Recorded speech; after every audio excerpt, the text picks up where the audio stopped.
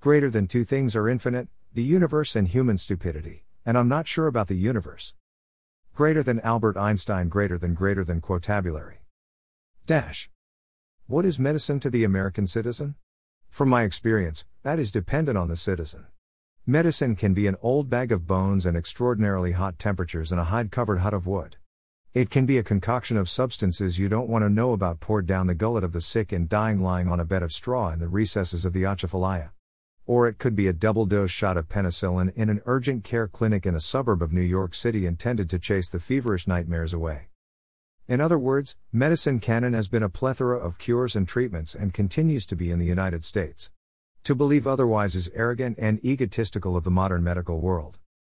It comes down to culture, ethnicity, and social upbringing as to what medicine means to a people. So yes, let's look at the facts of what medicine is and is not within America and who is providing it. And what it can be. But first we must examine who is providing medical care within our borders, even the kind we don't necessarily consider to be real medicine. Dash. First, is the person offering, or receiving, the medicine white, red, black, or yellow? Rich, poor, or right down the middle of the road in terms of income? From the left or right side of the tracks? A greaser or a sosh? What the? All right, smooth your racist feathers for a moment and return to the subject at hand. Medicine in America. I'm not singling anyone or anything out. Just pointing out facts of life in our dear country.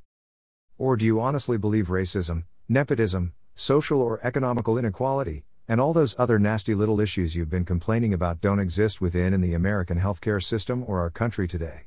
If you don't, then ciao, have a great life believing that. Oh, and stop the whining on Facebook, Twitter, and the media. Dash. But, in the real world, I would have to say that my favorite person in any type of medicine is the medicine man, or woman. Is this medicine man a secret bearer or tell the world, you know, the family secret recipe or bear it all, good, bad and indifferent and to hell with the consequences, type of person? Truthfully? Maybe a little bit of both. The issue is that modern medicine does not have the corner on healthcare and medical treatment and never has. It simply looks healthier, safer, and cleaner in the post-industrial age of the United States of America. In reality? Even with all the hyperallergenic treatments available and the don't touch me or I'll die fanaticism we hear these days, modern medicine is least effective at keeping us safe. Why else do you think created superbugs in secret labs are causing a pandemic and killing us instead of natural ones? COVID-19. Back to medicine, the old-fashioned kind, the type of medicine where people actually put energy into the treatment. Oh, you know. They sing songs in ancient chants and languages and toss hot water on flaming hot coals while all of you inhale cleansing hot steam and you boil from the inside out and the outside in. How does something like this constitute medical treatment? Any MDs or odds, even NPs or PAs have an answer they want to share?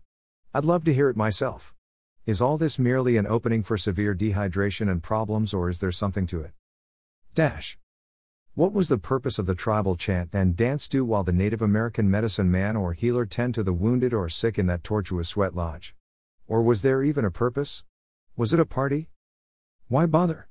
After all, we simply call the doctor, make an appointment that doesn't conflict with our busy work schedules or family time and get her done. Right? Why would an entire tribe or community lose an entire week of harvest, hunting, or packing time to bother with a member they barely knew while the healer spent his or her time in the hut with them? Why indeed?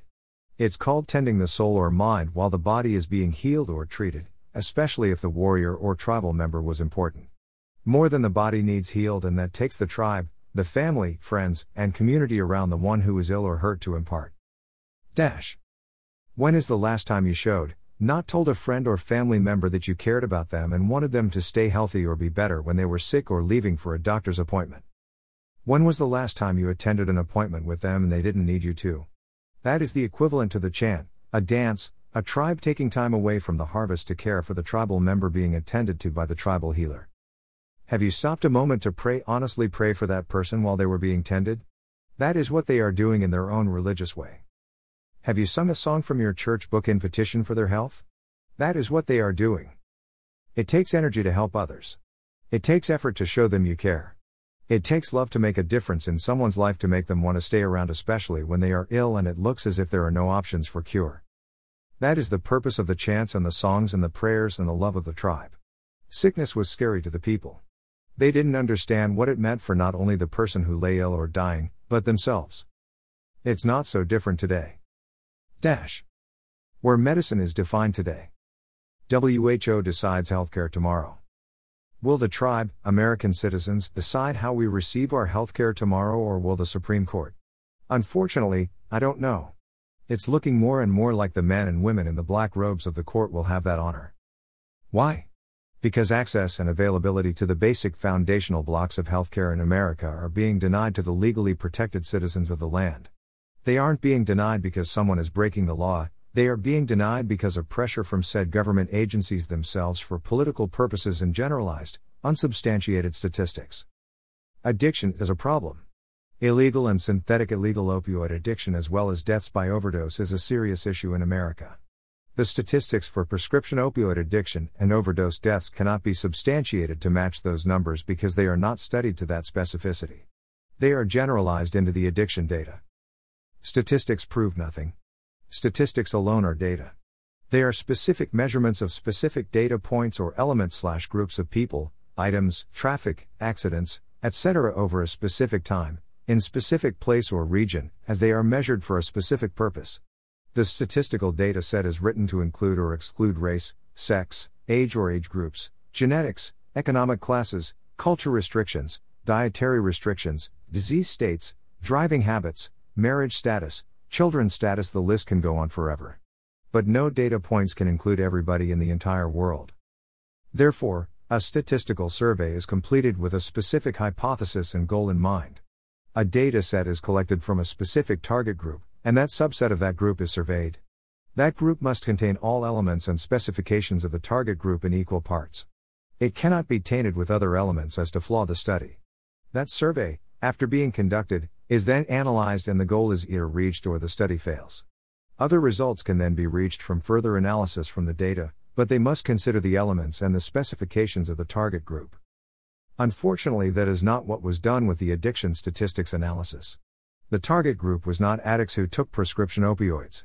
Unfortunately, the people conducting the survey did not separate the type of opioids illegal versus legal and prescription opioids, very few in percentage to the study 0.02%, were included. They also did not focus on how the addictions began. This requires substantial questioning, and it was not a focus of the study in statistics. After the statistics were analyzed for the study, other analysis began. The statistics were then extrapolated to the general population.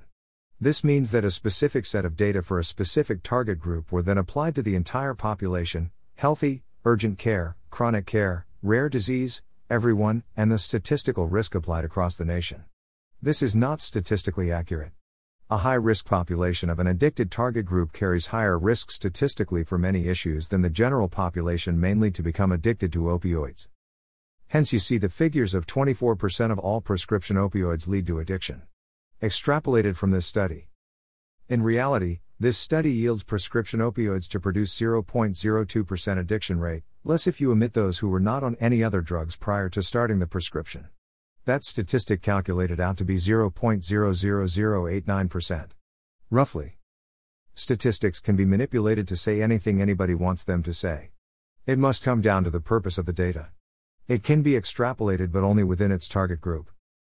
This was a severe injustice to the lives of American citizens, and the DEA knows it. The CDC knows it, and that's why they have backed off on the guidelines. To wait until 2022 to release these new guidelines is an injustice to the entire world, not just this country, and they know it, and the DEA knows it. It's time to collar the thugs.